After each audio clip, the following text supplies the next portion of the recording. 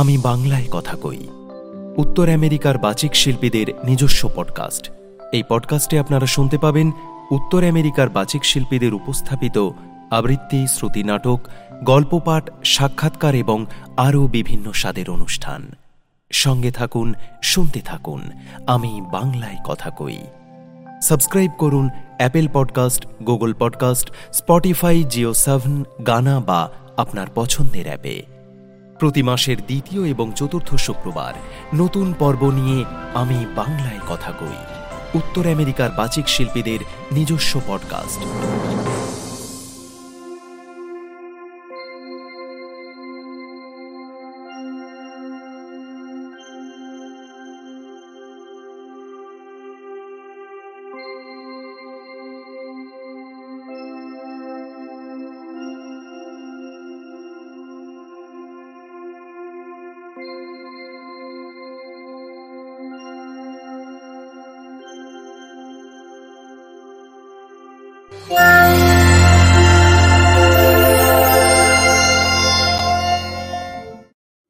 নমস্কার, আমি শুভশ্রী। মুখোমুখির আজকের পর্বে আপনাদের সবাইকে স্বাগত জানাই। আজকে একটি বিশেষ দিন। পৃথিবীর বিভিন্ন দেশে পালিত হচ্ছে মাতৃদিবস। আমি বাংলায় কথা কইয়ের পক্ষ থেকে এই বিশেষ দিনটির কথা মনে রেখে পৃথিবীর সমস্ত মাদের প্রতি শ্রদ্ধা ও ভালোবাসার স্মারক হিসেবে আমরা সাজিয়েছি একটি পর্ব পডকাস্টের একলা মায়ের গল্প। আমাদের অনুষ্ঠান চলাকালীন এই পর্বটির লিংক আমরা কমেন্টের মধ্যে শেয়ার করব। আপনারা যদি শোনেন তবেই আমাদের এই প্রয়াস সার্থক। যা বলছিলাম, যে সমস্ত মানুষ কবিতা ভালোবাসেন, নাটক ভালোবাসেন, তাদের ভালো লাগার কথা ভেবেই তাদের ভালোবাসা এবং শুভকামনায় শুরু হয়েছিল মুখোমুখি। আমাদের এই পথ চলাতে আমরা আপনাদের সাহচর্য যেমন সব সময় পেয়েছি, তেমনি আমাদের এই পথ চলাতে সঙ্গী হয়েছেন বহু গুণীজনেরা। তাদের সান্নিধ্য আমাদের ঋদ্ধ করেছে, আমাদের প্রাণিত করেছে।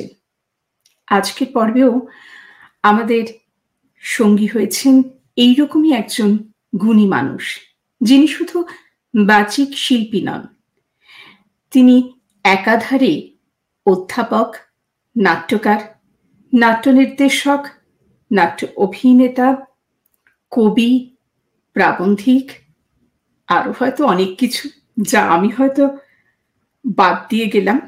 কিন্তু সর্বোপরি একজন সুন্দর, স্বচ্ছ মনের মানুষ।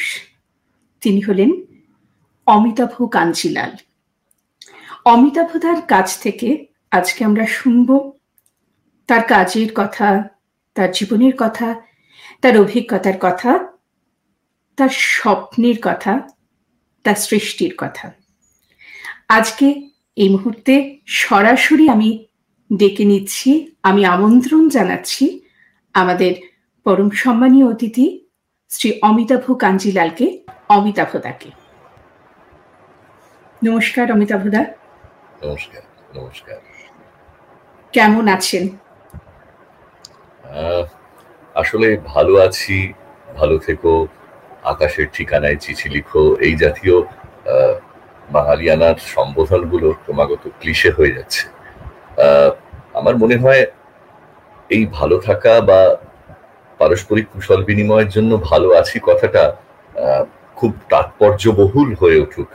আমরা যেন সত্যি সত্যি ভালো থেকে ভালো আছি বলতে পারি, নতুবা আপাতত আছি এইটুকুই বোধহয় বেশি বাংময়। খুব সুন্দর করে বললেন। যাই হোক অমিতাভদা, আপনার পরে আমি আর একজনকে পর্দায় আমন্ত্রণ জানাবো, তারপর আমরা চলে যাব আমাদের আলাপচারিতায়। আমি পর্দায় এবার আমন্ত্রণ জানাবো শ্রী কৌশিক মজুমদারকে। কৌশিক দাকে আপনারা সকলেই জানেন, কৌশিক তার হাত ধরেই এই মুখোমুখি পথ চলা শুরু হয়েছিল। তাকে পর্দায় আপনারা অনেকেই অনেকবার দেখেছেন, কিন্তু প্রতিটি পর্বেই তিনি থাকেন নেপথ্যে কারিগরি সহায়তা নিয়ে। আজকেও তিনি আমাদের সঙ্গে পর্দায় রয়েছেন। আর বন্ধুরা, একটা কথা বলে রাখি, আজকে আমরা যারা এই মুহূর্তে পর্দায় রয়েছি তারা পৃথিবীর 3টে প্রান্তে বসে আছি। প্রযুক্তির এই ব্যবহারে আমরা একই জায়গায় আসতে পেরেছি ঠিকই, কিন্তু যন্ত্রের যন্ত্রণায় যে কোনো মুহূর্তে বিচ্ছিন্ন হয়ে যেতেও পারি, সেটাও অস্বাভাবিক নয়। যদি কোনো কারণে আমি বিচ্ছিন্ন হয়ে যাই, বন্ধুদের বলে রাখি আমি আবারও ফিরে আসার চেষ্টা করব, আর যদি না পারি আপনাদের সঙ্গেই থাকবো। আর পর্দায় থাকবেন তখন কৌশিকদা আর অমিতাভদা। ধন্যবাদ শুভশ্রী। আমি চেষ্টা করবো যাতে আমাকে না আসতে হয়। না না, সকলের অংশগ্রহণেই আলাপচারিতা বা আড্ডা জমে ওঠে, তো সেটাও আমাদের মাথায় রেখেই আমরা শুরু করছি। অমিতাভদা, আজকে শুরুটা একটু অন্যরকম ভাবে। আপনি কবি, আপনি বাচিক শিল্পী, আপনার জন্ম, আপনার বেড়ে ওঠা সবটাই উত্তরবঙ্গে। শহরের কোলাহল থেকে, কৃত্রিমতা থেকে অনেকটা দূরে, প্রকৃতির নিবিড় সান্নিধ্যে, বাড়ির মানুষদের অকৃত্রিম স্নেহী ভালোবাসায়, আর আপনার পারিপার্শ্বিকতা আপনার এই সাংস্কৃতিক চেতনা বা বোধকে কিভাবে প্রভাবিত করেছে, সেই জায়গাটা থেকে শুরু করি বরং আমাদের আজকের আলাপচারিতা। হ্যাঁ, আসলে আমি সম্পূর্ণভাবেই রেল কলোনির সন্তান। দার্জিলিং হিমালয়ান রেলওয়ে, যাকে টয় ট্রেন বলেন সারা পৃথিবীর মানুষ, বিশ্বে মাত্র 2টি জায়গাতেই এটি এখনো কাজ করছে। তার মধ্যে একটি অবশ্যই আমাদের দার্জিলিং। সেই দার্জিলিং হিমালয়ান রেলওয়ে একজন কর্মী ছিলেন আমার বাবা। পরবর্তীকালে এনএফ রেলওয়েতে তার স্থানান্তরণ হয়। শিলিগুড়ির প্রায় প্রাণ কেন্দ্র এখন, যেটা আমাদের কাঞ্চনজঙ্ঘা স্টেডিয়াম, ঠিক তার উল্টো দিকে আমাদের রেল কোয়ার্টার গুলো ছিল। এখন আর সেসব নেই, সেসব ভেঙে চুরে এখন সেখানে 6তলা শপিং মল তৈরি হচ্ছে, ইত্যাদি ইত্যাদি, সে আলাদা গল্প। সেই রেল কলোনিতে আমরা বড় হয়েছি। আমার ঠাকুমা সেই সময়কার বাংলাদেশের মাধ্যমিক শিক্ষা সম্পন্ন করে এসেছিলেন। ভাগ্যের তাড়নায়, দেশভাগের স্মৃতি বয়ে প্রথমে আসাম, তারপর শিলিগুড়িতে এসে তাদের থিতু হওয়া। আমার জেঠু দীর্ঘদিন গৌহাটি কটন কলেজে অধ্যাপনা করেছেন। তারপর ওই যা হয় যৌথ পরিবারের টানে সেসব ছেড়ে দিয়ে এসে শিলিগুড়িতেই এসে রেল কোম্পানির স্ট্যাটিস্টিক্স ডিপার্টমেন্টের চাকরি শুরু করেন। আমার বাবাও রেলে চাকরি শুরু করেছিলেন, কিন্তু বাবা অতি দ্রুত জড়িয়ে পড়েন রাজনৈতিক আন্দোলনের সঙ্গে। 1974 সালে একটা সর্বভারতীয় রেল ধর্মঘটে নেতৃত্ব দিতে গিয়ে এসমা আইনে বাবার চাকরি চলে যায়। দীর্ঘ 18 বছর তিনি বরখাস্ত ছিলেন। পরে সুপ্রিম কোর্টে মামলা জিতে চাকরি ফিরে পান, কিন্তু ততদিনে জেল হাজতে পুলিশি অত্যাচারে তার শারীরিক সক্ষমতা অনেকটাই লোপ পেয়েছিল, ফলে আর বেশি দিন কাজ করতে পারেননি। বিআরএস নিয়ে চলে যেতে হয় তার চাকরি স্থল ছেড়ে। বাবা তারপরে খুব বেশি দিন বাঁচেননি। কিন্তু আমাদের বড় হওয়া এইরকম একটা রাজনৈতিক পরিমণ্ডলে, এরকম একটা সাংস্কৃতিক পরিমণ্ডলে, যেখানে রেল কলোনিতে 25শে বৈশাখ কিংবা 11ই জ্যৈষ্ঠ আমরা উদযাপন করতাম আমাদের রেল কলোনির বারান্দাতে। আমাদের নিজস্ব হোলি খেলা ছিল, আমাদের নিজস্ব বাৎসরিক মিলন সন্ধ্যা ছিল, এবং আমাদের ঠিক বাড়ির উল্টো দিকেই ছিল সার দিয়ে গ্রুপ থিয়েটারের রিহার্সাল রুম। পরীক্ষার পরের ছুটিগুলো ওই রিহার্সাল রুমে বসে বসে রিহার্সাল দেখতাম, আর মনের মধ্যে নানান রকম তরঙ্গ উঠতে থাকতো। রিহার্সাল দেখতে দেখতে স্ক্রিপ্ট গুলো মুখস্থ হয়ে যেত এতটাই যে কখনো কখনো নির্ধারিত অভিনেতা যদি অনুপস্থিত থাকতেন, ওই দলের নির্দেশক আমাদেরকে ডেকে বলতেন একটু প্রক্সি দিয়ে দিত। তো নেহাতি তখন ছোট, কিন্তু বড় বড় চরিত্রে প্রক্সিও দিতাম।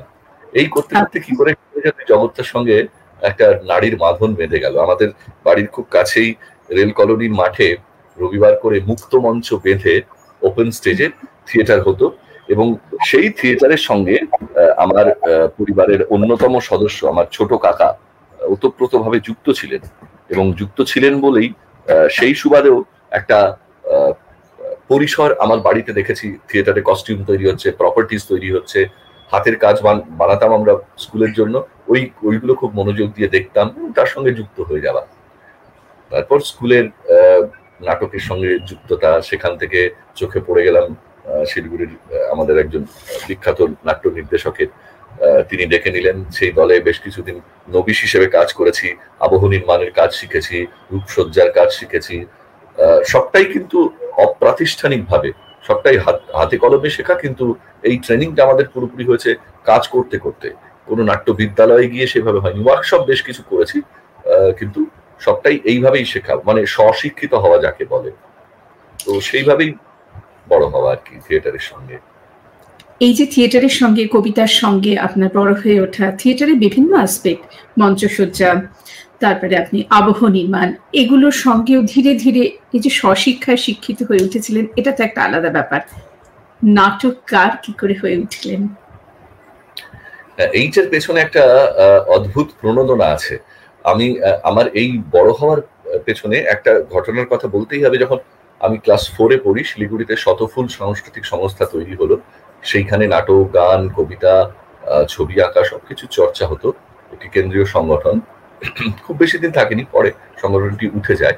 কিন্তু ওইখানে আমার হাতে খড়ি আবৃত্তি চর্চার এবং ওই নাটক প্রাতিষ্ঠানিকভাবে দেখবার। তখন থেকে চোখ এবং কান তৈরি হচ্ছিল। আর নাটক লেখার বিষয়টা আসলো প্রথম আমি যখন ক্লাস 4-এ পড়ি, তখন জীবনের প্রথম নাটক লিখেছিলাম। 10 মিনিটের একটি নাটিকা, 10 মিনিটের একটি নাটিকা, এবং সেই নাটিকাটিও ছিল বেশ মজাদার। আসলে এইগুলো আমরা বাড়িতে করতাম।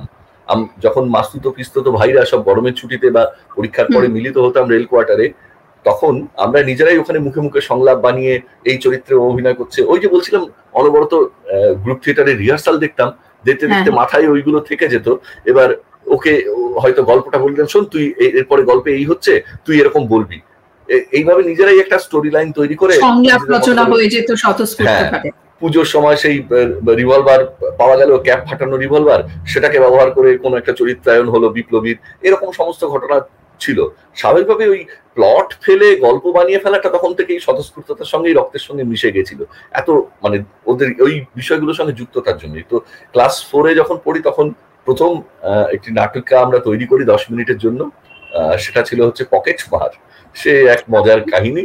তো যাই হোক, আমরা 6 বন্ধু মিলে অভিনয় করেছিলাম তাতে, এবং সে এক অভূতপূর্ব বিষয়। সেই নাটকে একটি ছিল যে একটি স্কুল মাস্টারমশাইয়ের পকেট থেকে টাকা চুরি হবে, কিন্তু অত ছোট বলে আমাদেরকে কেউ টাকা দিতে ভরসা করতেন না। নাটক শুরু হয়ে যাওয়ার পরে টাকাটার কথা হেডমাস্টারমশাইয়ের মনে পড়ে, আরে ওদেরকে তো টাকাটা দেওয়া হয়নি, তাহলে কি চুরি করবে। তিনি নাটক শুরু হয়ে যাওয়ার পরে দৃশ্য চলছে, তার মাঝখানে তিনি মঞ্চে ঢুকে পড়ে বললেন, হ্যাঁ কিন্তু যেটা চুরি যাবে সেটা কোথায়, বলে আমার পকেটে সেই টাকাটা গুঁজে দিয়ে আবার বেরিয়ে গেলেন। এরকম সমস্ত মজার ঘটনা ঘটেছিল। সেই নাটকের স্মৃতি এখনো ভাসে আমার চোখে। তারপর যখন একটু বড় হলাম, বিশেষ করে মাধ্যমিক পড়বার সময় থেকে আমাদের সংলাপ রচনা শেখানো হতো আমাদের শিক্ষাক্রমে। সেগুলো তখন আমাদের কাছে খুব সহজ বলে মনে হতো, কারণ এই কাজটাই তো করতাম সেই সময় খুব আনন্দের সঙ্গে। তখন আমার এক মেন্টর, আমি গুরু কথাটা ব্যবহার করবো না, গুরু কথার ভেতরে কিরকম একটা আধ্যাত্মিক ঝোঁক থাকে, আমি অনেকেই সেটা পছন্দ নাও করতে পারেন। আমার মেন্টর হিসেবে পেয়েছিলাম শ্রী পার্থপ্রতিম মিত্র মুরারিদাকে। মুরারিদা প্রথম শেখালেন কি করে ছোট গল্পকে নাট্যরূপ দিতে হয়।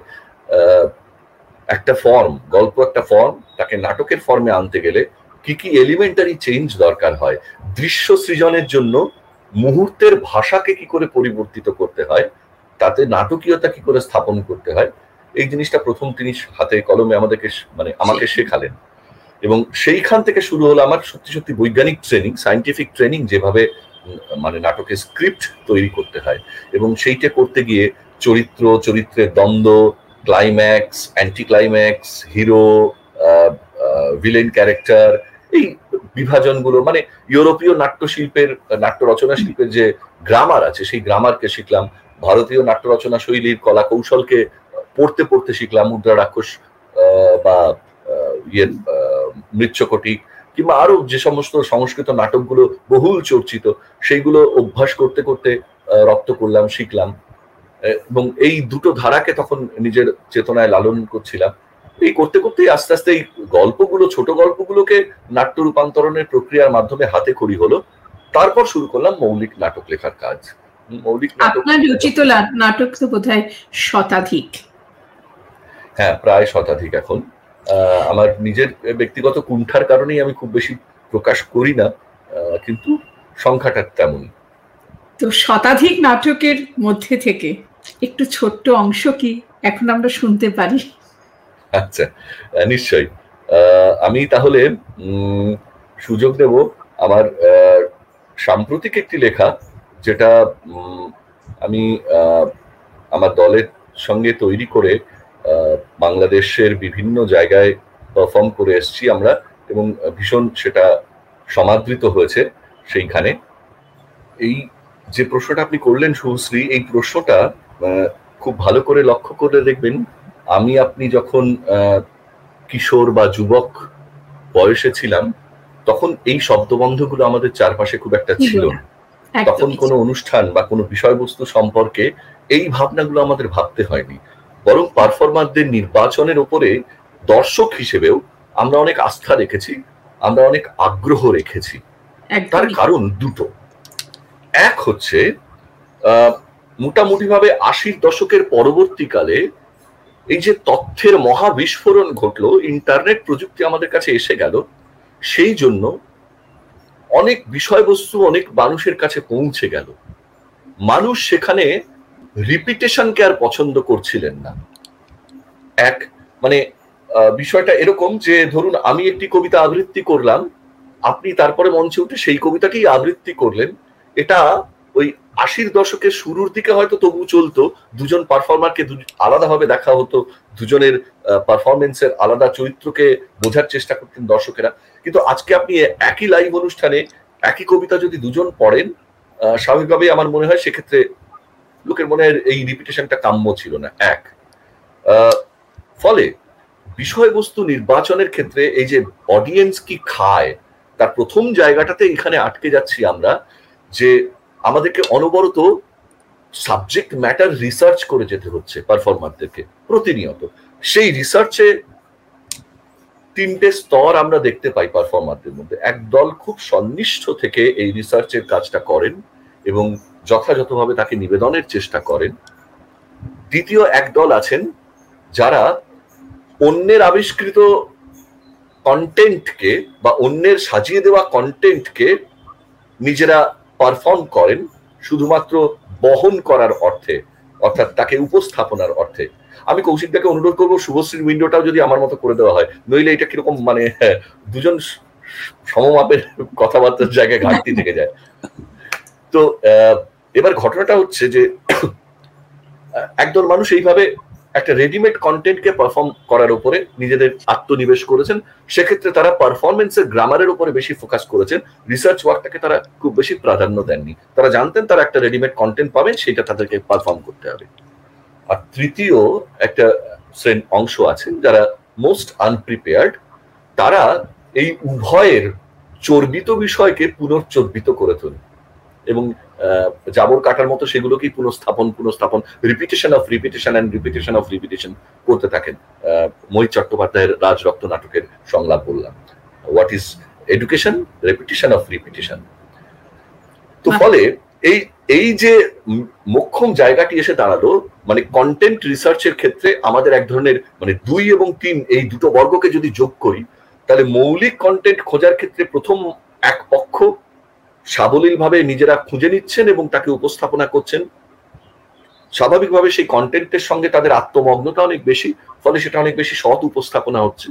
দ্বিতীয় এক পক্ষ অন্য কেউ কন্টেন্ট খুঁজে দিচ্ছেন, তাকে উপস্থাপনা করছেন, অতএব তারা এখানে কিন্তু কন্টেন্টের সঙ্গে তাদের যোগাযোগটা হয়ে যাচ্ছে ভিন্নতর অর্থে, বহনের অর্থে, আমি যেটা আগেই বলেছি। ফলে সেখানে একটা ঘাট, ফলে কন্টেন্ট খুঁজে কন্টেন্ট তৈরি করার লোকজন সংখ্যায় কমে আসছে। যারা প্রফেশনালি করছেন তারা কিন্তু বাজারের স্বার্থকে দেখে অপেক্ষাকৃত ঝুঁকিহীন যে জিনিসটাতে কিছু মশালা এমন থাকবে যে মশালা পাবলিককে অল্প সময়ের মধ্যে চটুল বা অল্প সময়ের মধ্যে ব্যাপক আবেগের বিনোদন দেবে, 5টা বাক্যের পরেই লোকে হাসতে শুরু করবে বা দুঃখে নিমজ্জিত হবে বা আনন্দ করে ফেলবে, হ্যাঁ এই অতি নাটকীয়তা থাকবে, এমন ধরনের কন্টেন্টকেই এরা সাপ্লাই দেওয়া শুরু করলেন। স্বাভাবিকভাবেই প্রকৃত অর্থে যারা নিজেরা রিসার্চ করে কন্টেন্ট ডেভেলপ করছিলেন এবং তাকে পারফর্ম করছিলেন, তারা আস্তে আস্তে কোণঠাসা হতে শুরু করলেন। কারণ তারা রস সঞ্চারের ক্ষেত্রে ধীরে ধীরে যে ধাপগুলো পেরিয়ে পেরিয়ে ক্লাইম্যাক্সে পৌঁছন, যারা নন পারফর্মিং কন্টেন্ট ডেভেলপার তারা কিন্তু কন্টেন্টকে তুলে নিয়ে আসছেন চটজলদি ক্লাইম্যাক্সে পৌঁছানোর একটা সমীকরণকে মাথায় রেখে, কারণ তাদের হাতে সময় কম, সময়ে বেশি মনোরঞ্জন দেওয়ার প্রবণতা এর থেকে। ফলে আমরা দেখলাম বাংলা আবৃত্তিতেও চলে আসলো না কবিতা। বাংলার সব মানে বিখ্যাত আবৃত্তিকার যাদের পারফরমেন্সে মুগ্ধ হয়ে রবীন্দ্রনাথ শিখেছি, মুগ্ধ হয়ে জীবনানন্দকে শিখেছি, তারা হঠাৎ করে আত্মসমর্পণ করে ফেললেন না কবিতার কাছে।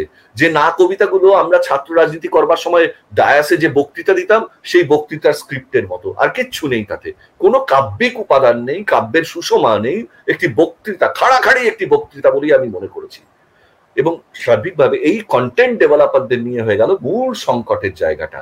এরা আস্তে আস্তে বাজারটাকে এমন ভাবে দখল করে নিলেন, তখন জনগণ আর ঝুঁকি নিতে চাইল না, একটা ফুল ফ্লেজেড কন্টেন্ট শোনার ঝুঁকি তারা নিতে চাইলো না, রিস্ক নিতে চাইলো না। তারা চাইলো বসবো, টিকিট 100 টাকার টিকিট কেটে যদি কবিতার অনুষ্ঠান শুনতে যাই, আমাকে ওই 1 ঘন্টা ধরে ভরপুর মনোরঞ্জন দিতে হবে এবং প্রতিটি আইটেমে ভরপুর মনোরঞ্জন দিতে হবে। আমি বাদাম খেতে খেতে রবীন্দ্রনাথ শুনবো, কিন্তু এমন ভাবে রবীন্দ্রনাথ শুনবো যাতে আমার কি বলবো, আত্মপূর্তি হয়, আত্মতৃপ্তি নয়, আত্মপূর্তি হয়।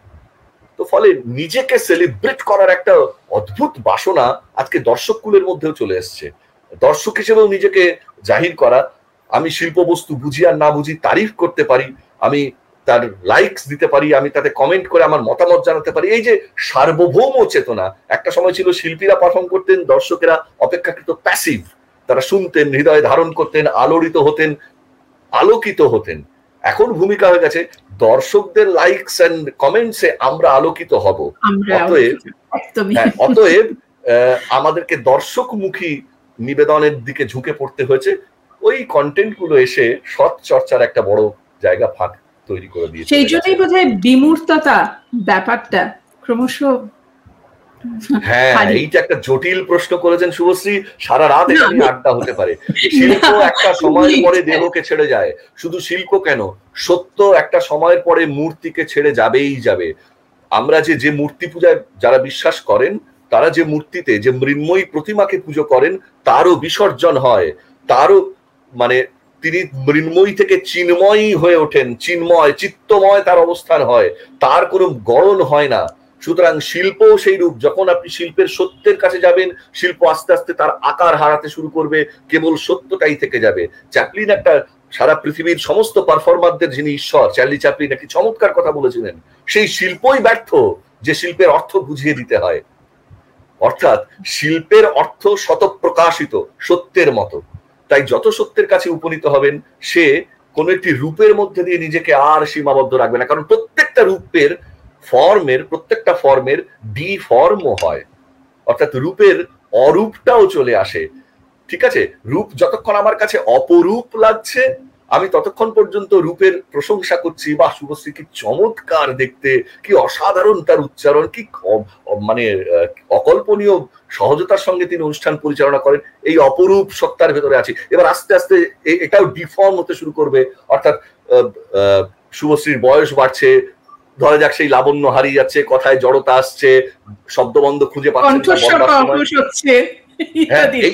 এই সমস্যাগুলো যখন আসবে, তখন আর এই শুভশ্রী আমার কাছে আকর্ষণীয় থাকবেন না। কিন্তু ততক্ষণে শুভশ্রী বোধ ও বুদ্ধিতে আরো উন্নততর, আরো সত্যের কাছে নিবিষ্ট, আরো অনেক বেশি পরিণত মনস্ক একজন মানুষ। কিন্তু সেই পরিণত, সেই পাকা ফলটিকে কেউ আর বাজারে গ্রহণ করবে না, এটা পাকা তো পচে যাবে, পড়ে যাবে, এই ভাবনা থেকে তাকে এড়িয়ে চলবে। কিন্তু সমস্যা ওইটাই, রবীন্দ্রনাথ যখন গিয়ে বিশ্বযুদ্ধের দামামা বেজে উঠলো, শুরু করেছিলেন আত্মজিজ্ঞাসা দিয়ে গীতাঞ্জলিতে, যে আমি কে, আমি কোথায়, পরম তুমি কোথায়, আমি কোথায়, এই খোঁজার থেকে বলাকাতে এসে তার আরেকটা রূপান্তরণ ঘটলো, ক্ষুদ্র ক্ষুদ্র মানুষের দুঃখ কষ্ট বেদনার সঙ্গে তিনি নিজেকে মেলাচ্ছেন।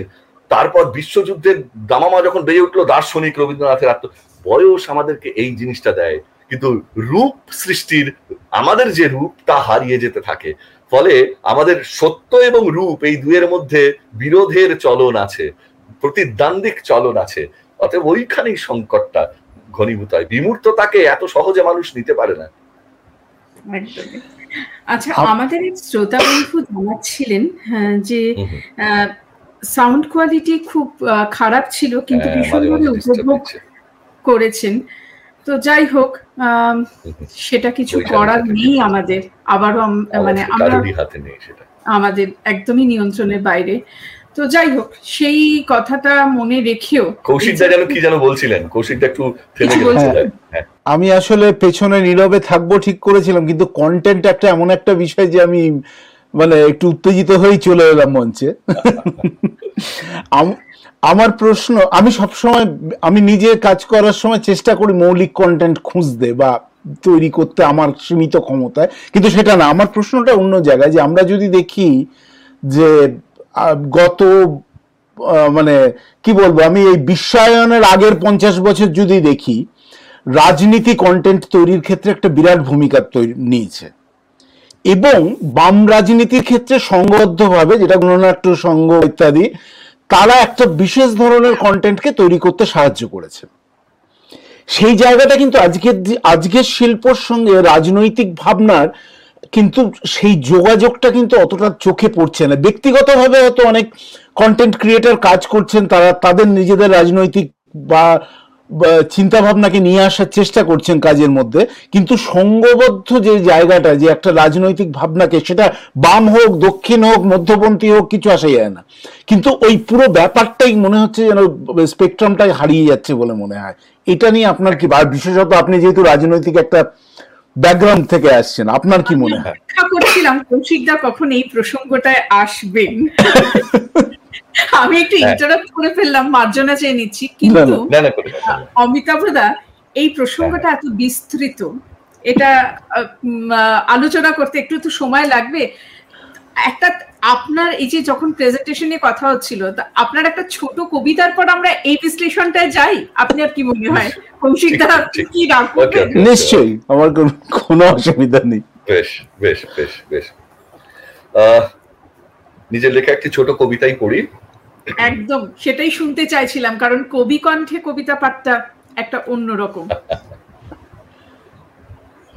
এক লাবণ্যে আকাশের নিচে এসো, লিফটের কোনো ঘোর লাগা শুভ নেই, লতা গুল্মের মায়া জালে এসে মিশি, সুখের তো কোনো এসকেলেটর নেই, এসো চৈতালি তরঙ্গে আলু থালু, জোছনার জলে গোড়ালি ডুবিয়ে বসি, বানভাসী ভালোবাসা ঢুকে গেছে জন্মে, আয়ু অস্থির, স্নায়ুতে রেশারেশি, নরম থাকার স্বভাবে লেগেছে দোলা, জানি এইভাবে সমীচীন নয় ভাব, অসময়ে তবু জঙ্গলে নিম ফুলে তোমারই জন্যে দেহে জ্বালিয়েছি ভাব, শোনো এইভাবে যেতে নেই কখনো,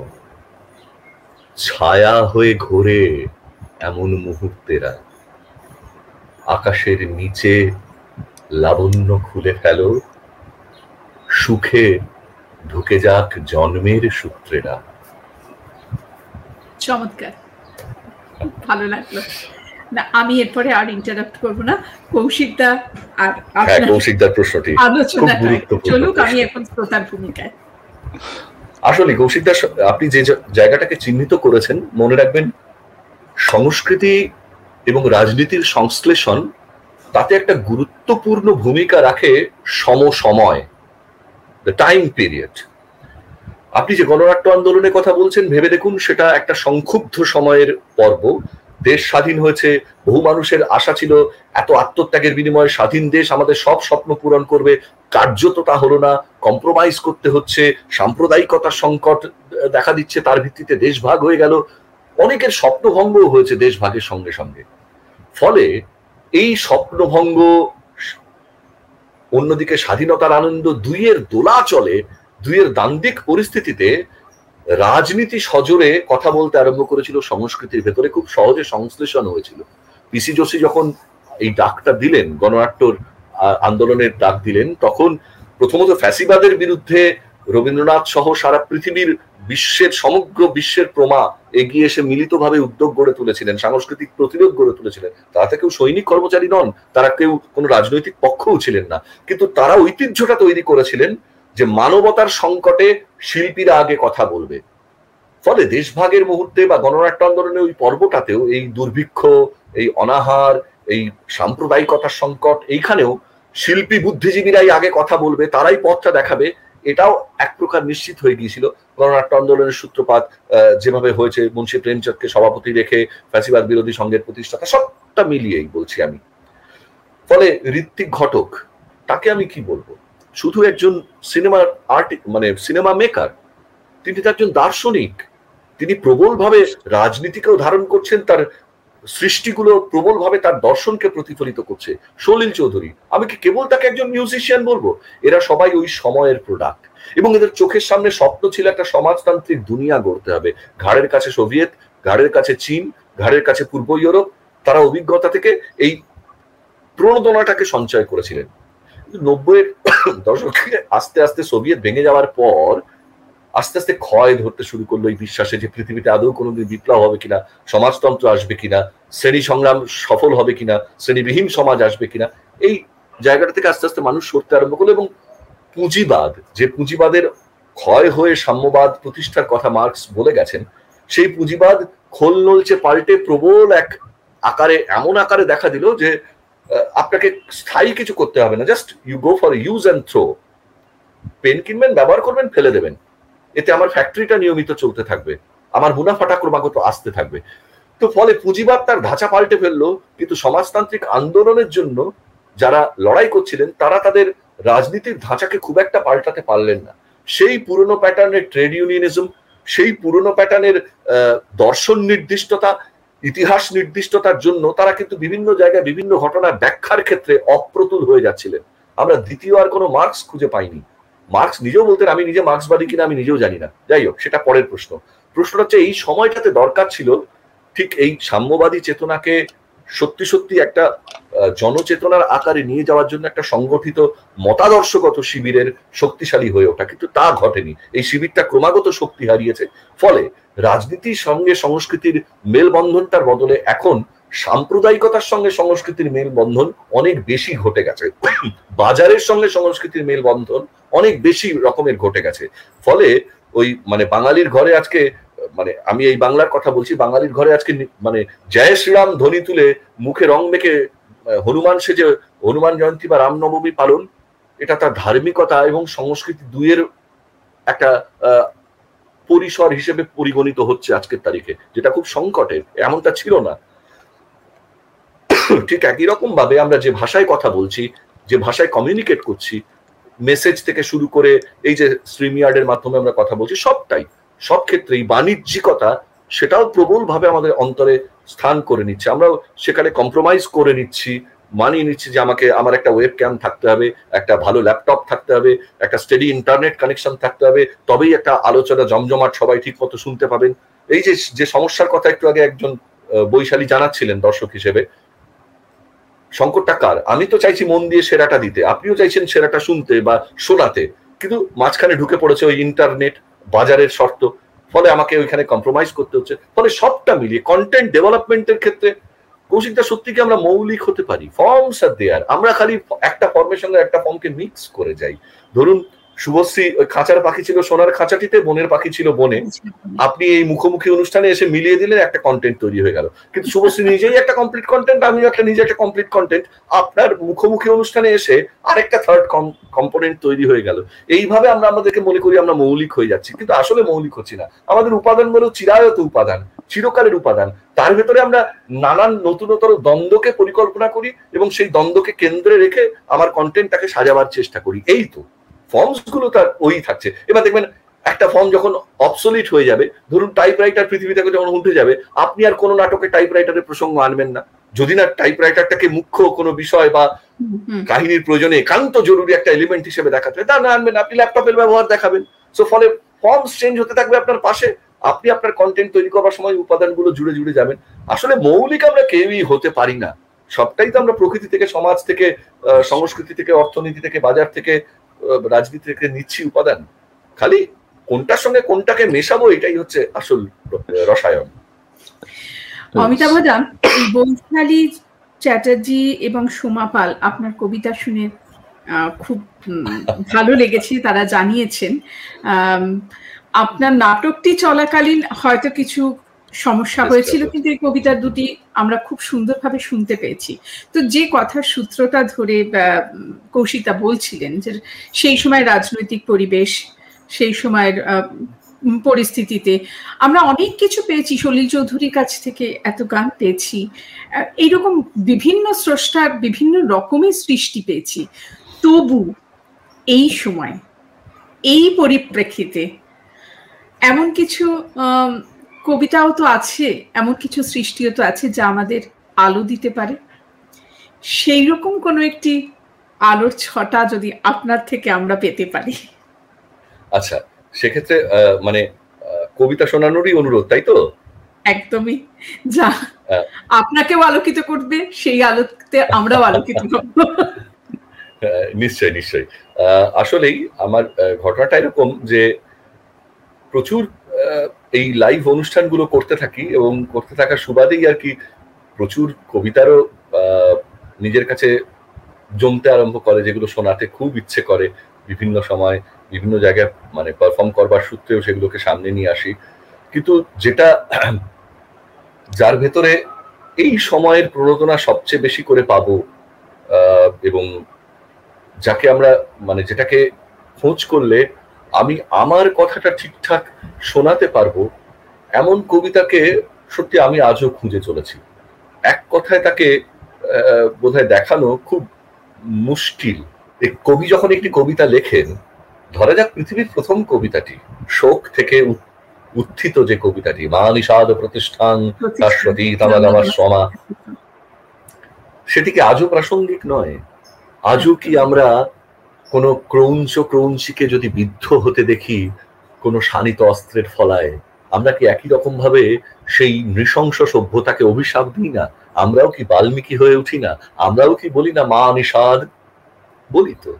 অর্থাৎ কিনা কোনো কবিতাই কিন্তু শেষ পর্যন্ত একবার লেখা হয়ে গেলে তা আর সীমিত সময়ের থাকে না। আমরা যখন কবিতাকে সাময়িক স্বার্থে ব্যবহার করি, কোনো আনুষ্ঠানিকতার জন্য ব্যবহার করি, কোনো বিশেষ প্রতিবাদের উপাদান হিসেবে ব্যবহার করি, ভালোবাসার জাহির করবার উপায় হিসেবে ব্যবহার করি, তখন তা স্থানীয় হয়ে উঠতে পারে, দুই ব্যক্তির মধ্যে কমিউনিকেশন হতে পারে, কিন্তু দুই বা ততোধিক ব্যক্তির মধ্যে কমিউনিকেশন হতে পারে। কিন্তু কবিতা আসলে সেই শিকলে বাঁধা পড়া চিজ নয়, সেই জিনিসই নয়। এক কবির একটি শব্দ, লিখিত ভাবিত একটি শব্দ, তার ব্যঞ্জনা অনন্ত অসীম।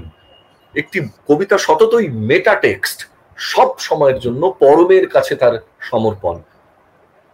সেটা আমাদের স্থান কালের অনেক আগে চলে যায়। সুতরাং আজকের প্রেক্ষিতে রবীন্দ্রনাথ দেখছেন হিজলি জেলে গুলি চলছে, তরুণ যুবক মারা যাচ্ছে, তিনি বেদনাহত হয়ে লিখছেন, ভগবান তুমি যুগে যুগে দূত পাঠায়েছো বারে বারে দয়াহীন সংসারে।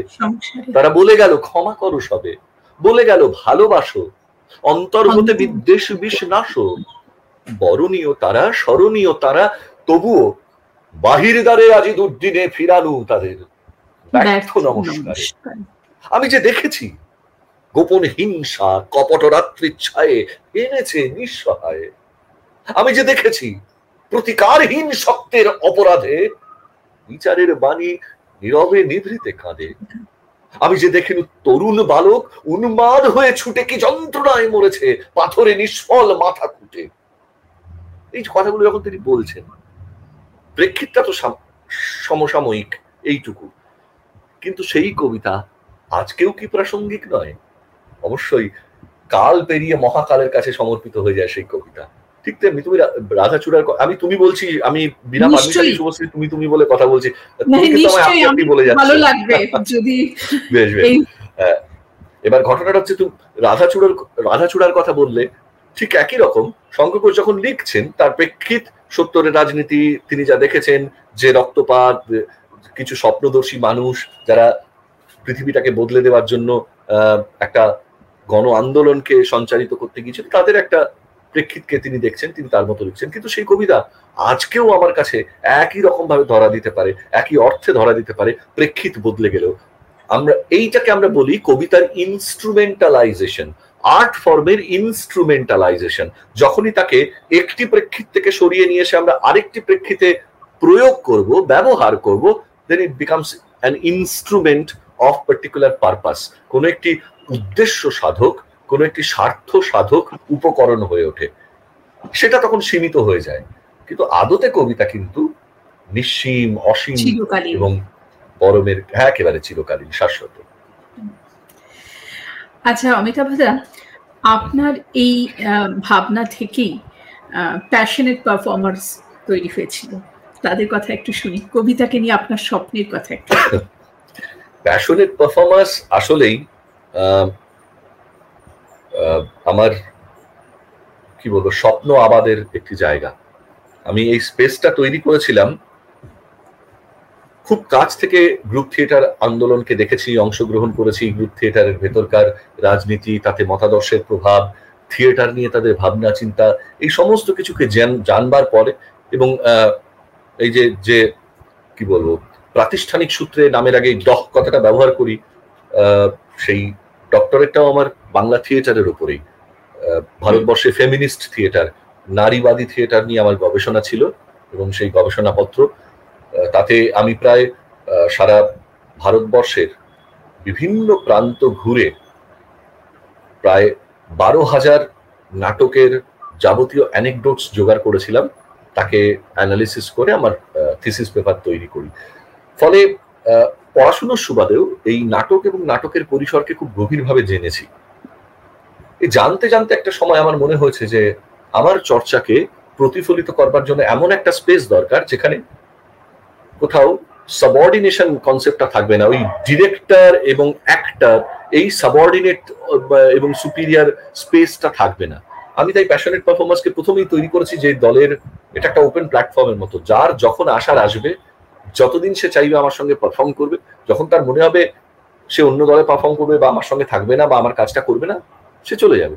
তাকে কোথাও ওই শৃঙ্খলায় এসো ভাই, এতটা থেকে রিহার্সাল এই করতে হবে, এই জায়গাটাতে আমি তাকে বাঁধতে চাইনি। কারণ আমার মনে হচ্ছে স্বতঃস্ফূর্ততাকে যদি বাদ দিয়ে দিই, শিল্পের মারাত্মক ক্ষতি হয়ে যাবে। আমাকে তার স্বতঃস্ফূর্ততার সঙ্গেই অংশগ্রহণের জায়গাটা তৈরি করে দিতে হবে। সেই জন্য প্যাশনেট কথাটা ব্যবহার করেছিলাম, যে if you have passion towards performance, then this is your space. কাজটা শুরু করেছিলাম প্রথম 2016 সালে ফয়জাল বলে একটি প্রোডাকশন নিয়ে। হ্যাঁ, কৌশিকদার কাছে মনে হয়েছে শৃঙ্খলা ছাড়া থিয়েটার হবে কি করে, তাই না? হ্যাঁ, আসলে শৃঙ্খলার ডেফিনেশন গুলো বদলে বদলে যাওয়া দরকার কৌশিকদা। আমরা মাস্টারি করে ফেলেছি এক সময়, এবং আমার শৃঙ্খলা নিয়ে কোনো সমস্যা নেই। আমার প্রশ্নটা অন্য জায়গায়। এটা এর জন্য আমি নিজেও ব্যক্তিগতভাবে একই অপরাধী বলে আমার মনে হয়। সেটা হচ্ছে যে মানুষ নাচ শিখে তারপর নাচের পারফর্ম করে, গান শিখে তারপরে গান করতে চায়, কিন্তু নাটকটা আমরা অনেকেই মনে করি যে শেখার দরকার নেই, ও গেলেই হয়ে যাবে, কিছু রিহার্সাল করলেই হয়ে যাবে। আমি একটু কবিতার ক্ষেত্রে, আবৃত্তির ক্ষেত্রে প্রযোজ্য, আবৃত্তির ক্ষেত্রেও যায়। হ্যাঁ, যে আসলে কি জানেন তো, কবিতা পড়া মানেই এটা অস্বীকার করার কোনো জায়গা নেই যে অভিনয়ের অনেকটাই কিন্তু স্বতঃস্ফূর্ত ব্যাপার। আর থিয়েটারের ভাষার বাকি যে অংশগুলো আছে, ধরুন makeup, light, sound, stage craft, মঞ্চের ওপরে মুভমেন্ট, অ্যাক্টিং ইত্যাদি, এই জিনিসগুলোর জন্য আলাদা আলাদা শাস্ত্রীয় পড়াশোনার জায়গা আছে। সে বিষয়ে যে আগ্রহ নিয়ে আসবে, সে আগ্রহ নিয়েই শিখবে। কিন্তু যে শুধু অভিনয় করতে এসছে নিজের স্বতঃস্ফূর্ততাকে ব্যক্ত করার জন্য, আমি তার ঘাড়ে শিক্ষার বোঝা, ভাই এখানে বসে শেখো, আমি তোমাকে শেখাবো, আমি তোমার মাস্টার, আমি তোমাকে বোঝাবো, সে এই হচ্ছে চেখভের মেথড, এই হচ্ছে ব্রেক্টের মেথড, এই হচ্ছে স্তানিস্লাভস্কির মেথড, আমি এই কাজের জন্য মানে এটা করতে আসিনি। যে কেউ যদি আমার কাছে এসে বলে আমি অভিনয়টা শিখতে চাই তাই নাটকটা করতে এসেছি, আমি তাকে স্কুলিং এর মতো করে অভিনয় শেখাবো। কেউ যদি বলে আমি নাটকটা করতে এসেছি শুধু মনের আনন্দে, নিজেকে ভালো রাখবো বলে, আমার মনে হয় আমি অভিনয়টা করতে পারবো, আমাকে একটা সুযোগ দিন, আমি তার উপরে বিদ্যের বোঝা কেন চাপাবো কৌশিকদা? আমি তাকে ততটুকুই কাজে লাগাবো যতটুকু দিয়ে আমি তাকে ব্যবহার করতে পারি, আমি তাকে বোঝাতে পারি, আমি তাকেও ব্যক্ত করতে পারি, আমার বক্তব্যকেও ব্যক্ত করতে পারি। আমি তাকে ধরিয়ে দেবো মঞ্চে, ভাই এইখান থেকে এইটুকু পর্যন্ত তোমার অভিনয়ের জোন, লাইটের মধ্যে এইটুকু থাকো, ওর বাইরে চলে গেলে অন্ধকারে তোমাকে কেউ দেখতে পাবে না, এইটুকু তাকে মাইক্রোফোনটা এইভাবে ব্যবহার করো, তা না হলে শুনতে পাবে না। হ্যাঁ ঠিক একই রকম।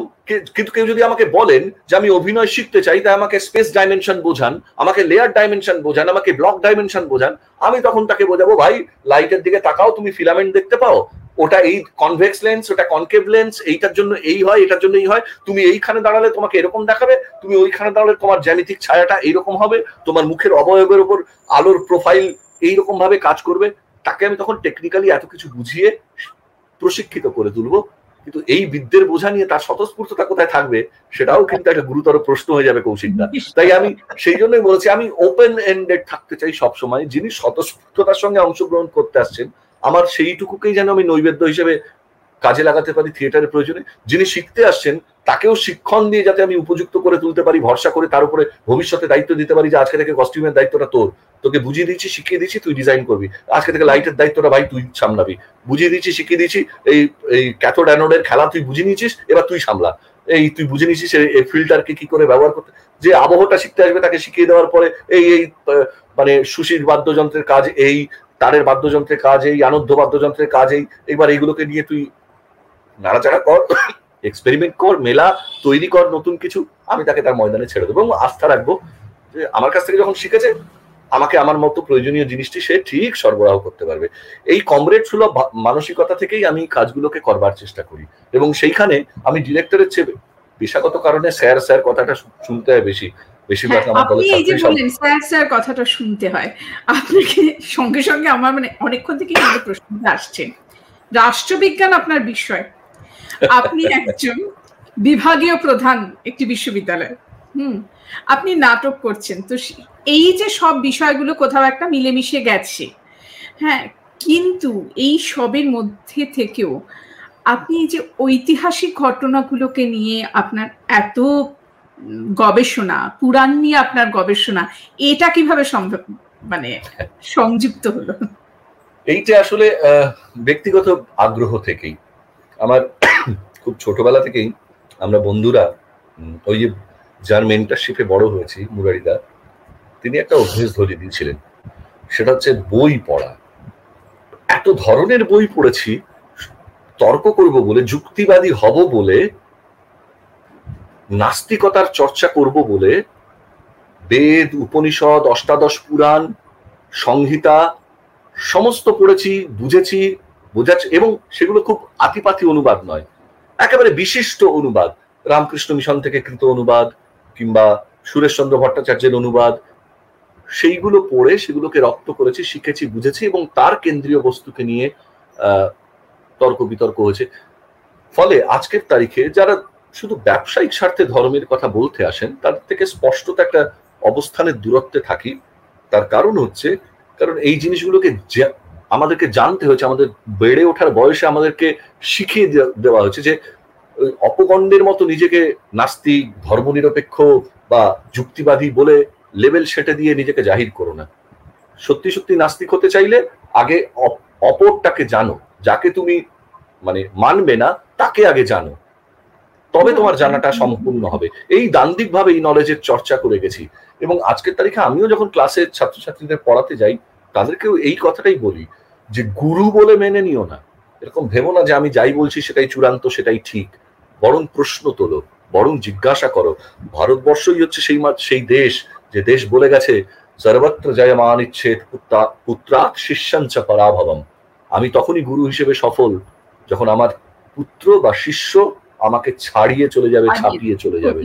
তো স্বাভাবিকভাবেই ইউ মাস্ট রেইজ কোয়েশ্চেন, এমন প্রশ্ন তোলো যার উত্তর আমার কাছেও নেই, যার প্রশ্ন আমি দিতে ব্যর্থ হব। সেদিন আমি তোমার কাছে হেরে যাব, তোমার জিজ্ঞাসার কাছে, তোমার প্রমার কাছে। ওই যে একটি মৌলিক প্রশ্ন তোমার মাথায় এসছে, তার কাছে আমি হেরে যাব এবং সেই পরাজয়টাই আমার সবচেয়ে বড় জয় হবে।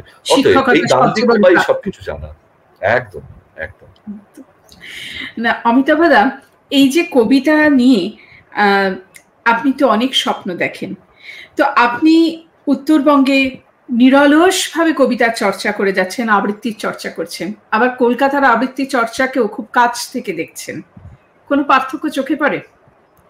পরে বই কি, এ তো পড়তেই হবে।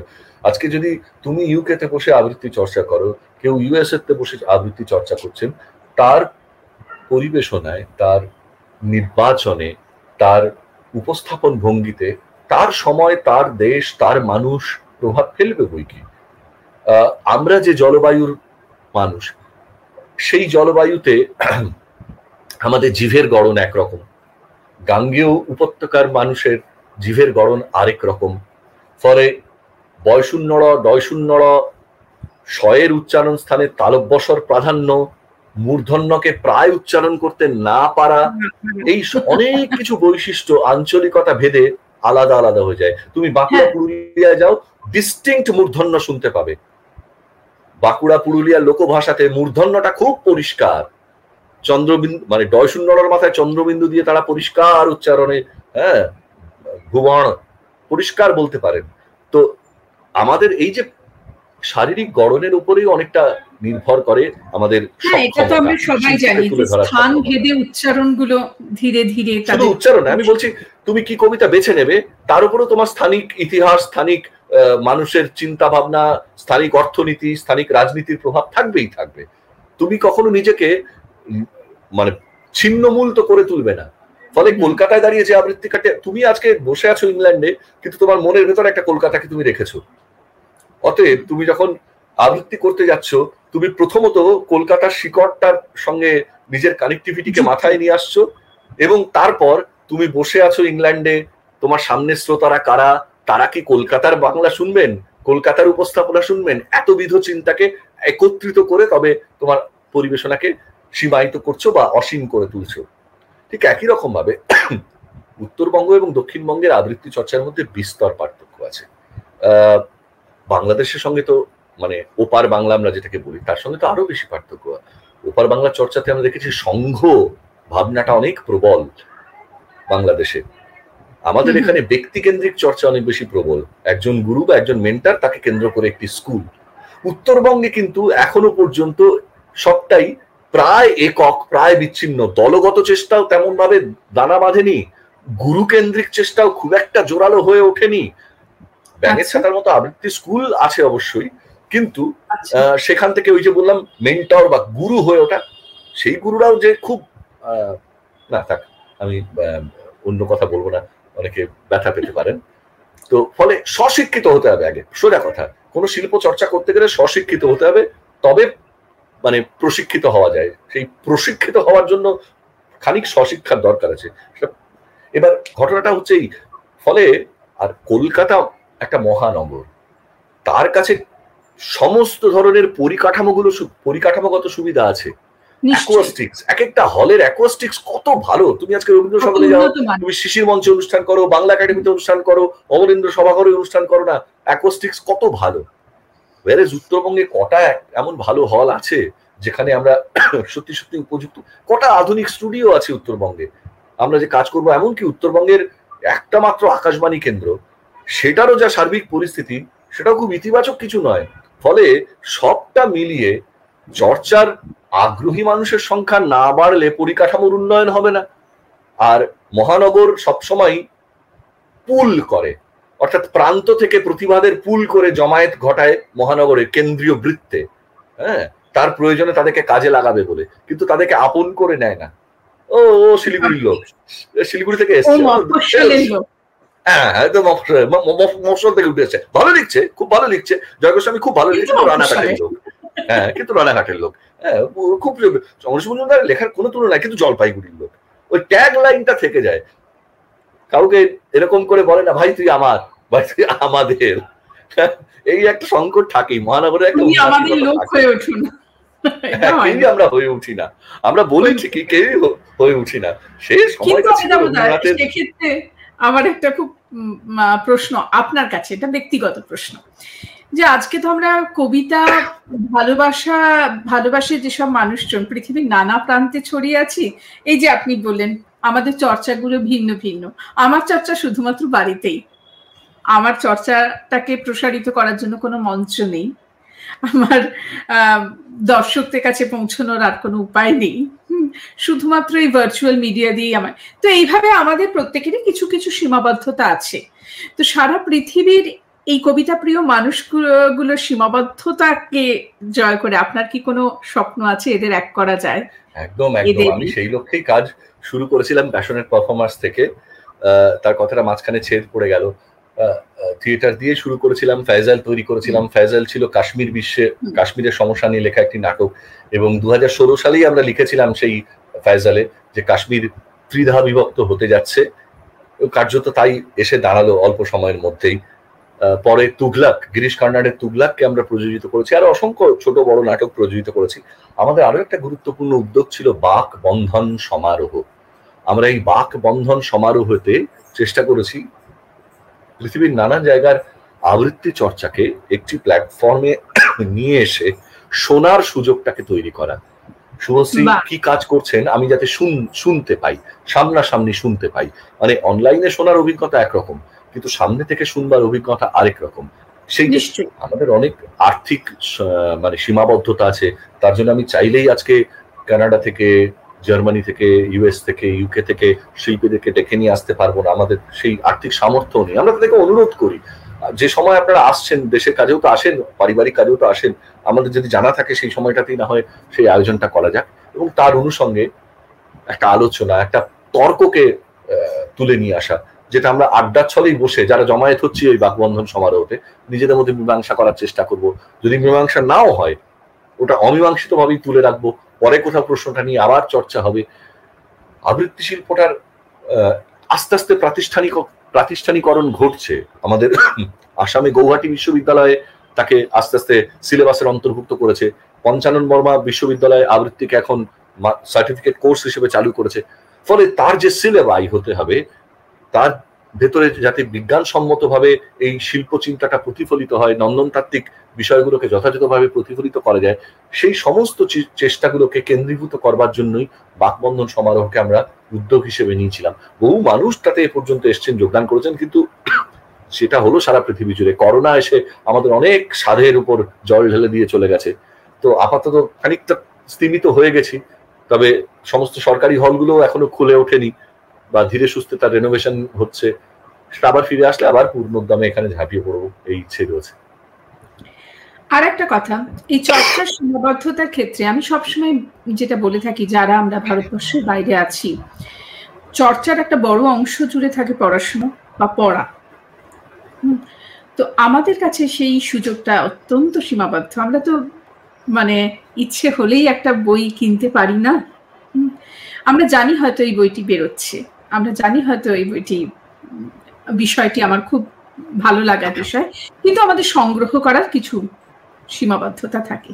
তো সেক্ষেত্রে কবিতাকে সবার কাছে পৌঁছে দেওয়ার জন্য, যেমন ধরুন আপনার কবিতা, আপনার কয়েকটি কবিতা আমি পড়লাম, আমার খুব ভালো লাগলো, কিন্তু আপনার এতগুলো কবিতার বই আমি তো পাচ্ছি না। তো এগুলোকে সকলের কাছে পৌঁছে দেবার জন্য কোনো ভাবনা আপনার কি আছে? তুমি শব্দটা বলে দিয়েছো, উত্তর তোমার কথাতেই আছে। আমরা শুধু পড়া বলি না, আমরা বলি পড়া শোনা। অর্থাৎ আমি যদি পড়তে না পারি, আমি শুনবো, অন্যেরটা বেশি করে শুনবো। রবীন্দ্রনাথও বলেছেন, আমি পৃথিবীর সর্বত্রগামী হতে পারিনি, আমার কবিতা সব জায়গায় যেতে পারিনি, তাই আমি মন দিয়ে শুনি। যে যেখান থেকে যা কিছু সংগ্রহ করে আনি আমি শুনি। শোনার অভ্যেসটা খুব জরুরি, অপরকে শুনতে হবে। বলো তো সত্যি সত্যি আমরা একটা অনুষ্ঠান কতক্ষণ মন দিয়ে শুনি, একজন বক্তাকে কতক্ষণ মন দিয়ে শুনি? যে বক্তা বলছেন তিনি তো প্রিপেয়ার্ড হয়ে আসছেন ওই বিষয়ের উপরে বলতে, জেনে বুঝে আসছেন যে কি বলতে হবে, তাতে যাতে বিভ্রান্তি না থাকে, অস্পষ্টতা না থাকে, কিন্তু সেই প্রস্তুতি নিয়ে আসছেন। অথচ আমার ধৈর্য কতটুকু সেই জায়গাটায়? আমি কি শুনছি? শুনলেও অর্ধেক শেখা হতে পারত। আমাদের সেই পরিসরটাও কমে আসছে, শোনার ধৈর্যটাও কমে আসছে। পড়ার ধৈর্য তো পরের প্রশ্ন স্বাভাবিকভাবে, কিন্তু তুমি চেষ্টা করলে আজকের দুনিয়ায় কোনো কিছুই অধরা নয়। আমি চাইলেই যে কারোর কবিতার বই, সেই ইন্টারনেট থেকে হোক বা অর্ডার করে আনিয়ে নেওয়া হোক, বা আমাকে এটা দেবেন তো বলে জোগাড় করে, হয়ে যায়, সেগুলো সব হয়ে যায়। এখন তো পিডিএফেও প্রচুর জিনিস ছড়িয়ে ছিটিয়ে যাচ্ছে নানান জায়গায়। কোনো কিছু কাজ চেপে রাখা যাবে না, তথ্যের বিস্ফোরণ ঘটে গেছে, কিচ্ছু চেপে থাকবে না। আমার কবিতার বই পড়তে গেলে কোথাও না কোথাও তুমি খুঁজে পাবেই পাবে। যাই হোক, আমি মানে গল্পের কথা, গল্পচ্ছলেই কথাটা বললাম। তেমনি খুব রিমোট একটা রচনা, তাকেও তুমি কোথাও না কোথাও কারো না কারোর কাছে পেয়ে যাবে। যোগাযোগটা আছে কার কাছে আছে, কিভাবে আছে, সেইখানে আমার যোগাযোগটা গড়ে ওঠা। আমার আগ্রহ যদি প্রতিফলিত হয় আমার কি বলবো সংযোগের মাধ্যমে, তাহলে নিঃসন্দেহে ফল আমার কাছেই আসবে, আমার হাতেই পড়বে, ফলপ্রসূ হবেই আমার আগ্রহ। আগ্রহটা সঞ্চার করা খুব জরুরি।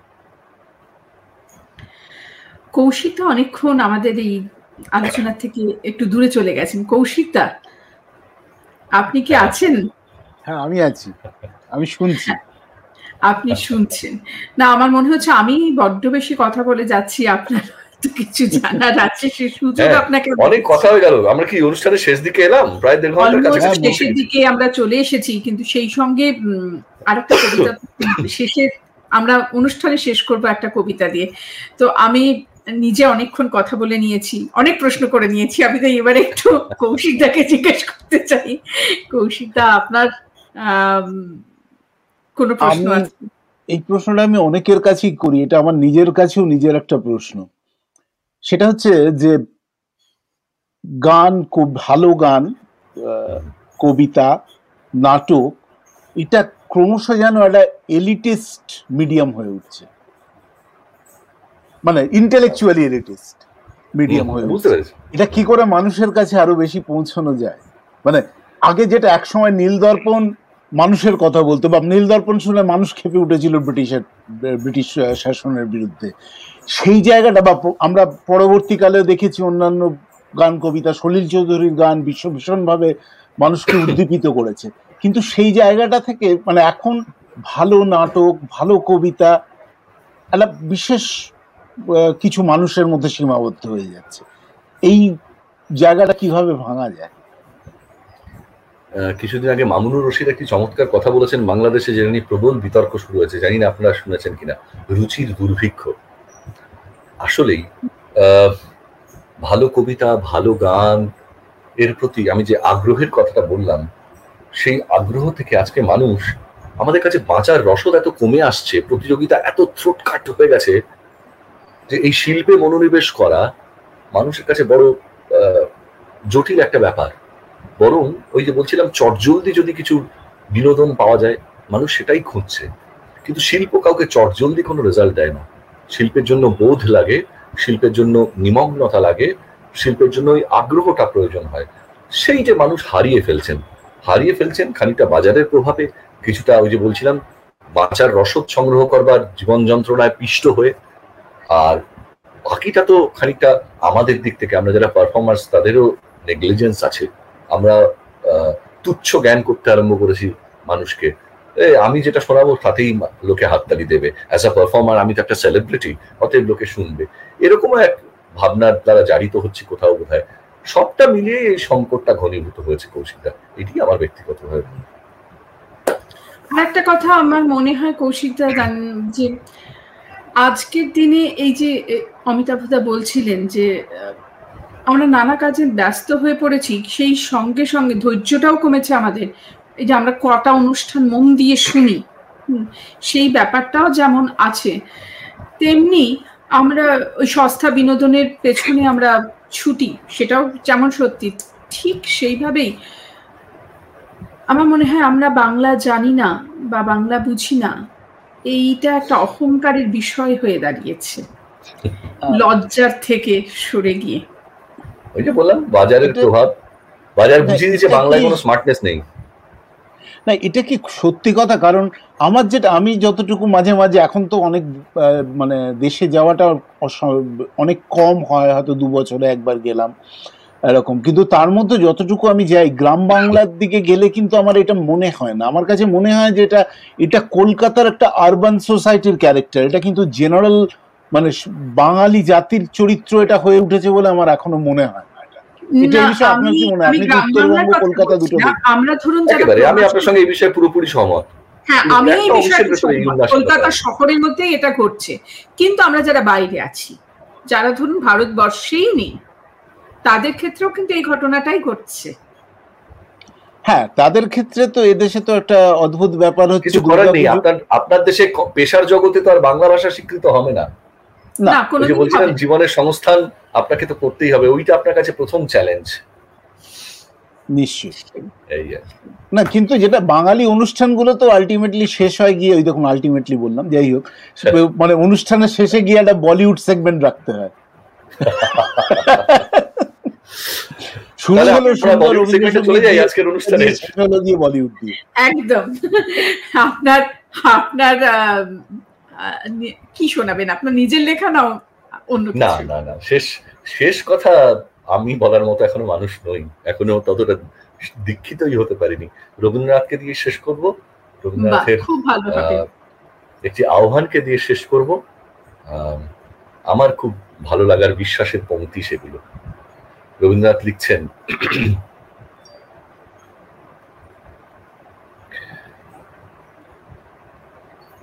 এসো কবি, অখ্যাত জনের নির্বাক মনের, মর্মের বেদনা যত করিও উদ্ধার, প্রাণহীন দেশেতে গানহীন যেথা চারিধার, অবজ্ঞার তাপে শুষ্ক নিরানন্দ সেই মরুভূমি রসে পূর্ণ করি দাও তুমি। অন্তরে যে উৎস তার আছে আপনারই, তাই তুমি দাও তো উদ্বারী। সাহিত্যের ঐকতান সঙ্গীত সভায় একতারা যাহাদের, তারাও সম্মান যেন পায়। মুখ যারা দুঃখে সুখে, নত শির স্তব্ধ যারা বিশ্বের সম্মুখে, ওগো গুণী, কাছে থেকে দূরে যারা, তাহাদের বাণী যেন শুনি। তুমি থাকো তাহাদের জ্ঞাতি, তোমার খ্যাতিতে তারা পায় যেন আপনারই খ্যাতি। আমি বারংবার তোমারে করিব নমস্কার। নমস্কার জানাই আমাদের ওপারে থাকা সমস্ত বন্ধুদের। আজকে অমিতাভদা আমাদের এই প্ল্যাটফর্মকে, আমাদেরকে সমৃদ্ধ করলেন। আগামী দিনেও এইরকমই গুণীজনেদের সান্নিধ্য আমাদের আরো প্রাণিত করবে, সমৃদ্ধ করবে। এই আশা নিয়ে, এই কামনা নিয়ে আজকে আমরা বিদায় নিচ্ছি মুখোমুখির পর্ব থেকে। দেখা হবে আগামী মাসে আরো একটি পর্বে। কে আসবেন আমাদের সঙ্গী হয়ে এবং কবে আসবেন তার জন্য পরবর্তী পোস্টের উপরে একটু লক্ষ্য রাখুন, আমরা যথাসময় জানিয়ে দেব। আবারও সবাইকে আমাদের শুভেচ্ছা, প্রণাম, ভালোবাসা।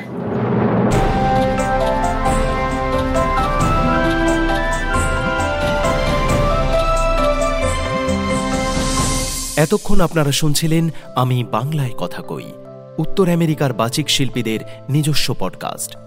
পডকাস্ট পরিকল্পনা কৌশিক মজুমদার, প্রযোজনা KS প্রোডাকশনস INC, মূল আবহ পরিকল্পনা এবং নির্মাণ সত্যজিৎ সেন।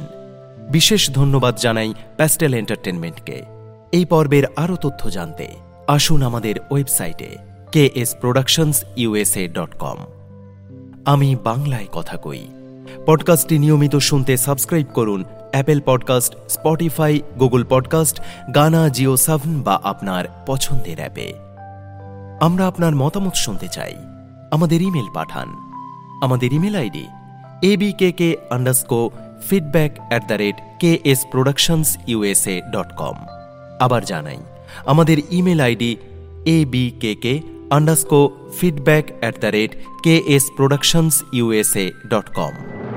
ভালো থাকুন, সবাইকে ভালো রাখুন। আবার কথা হবে আগামী পর্বে।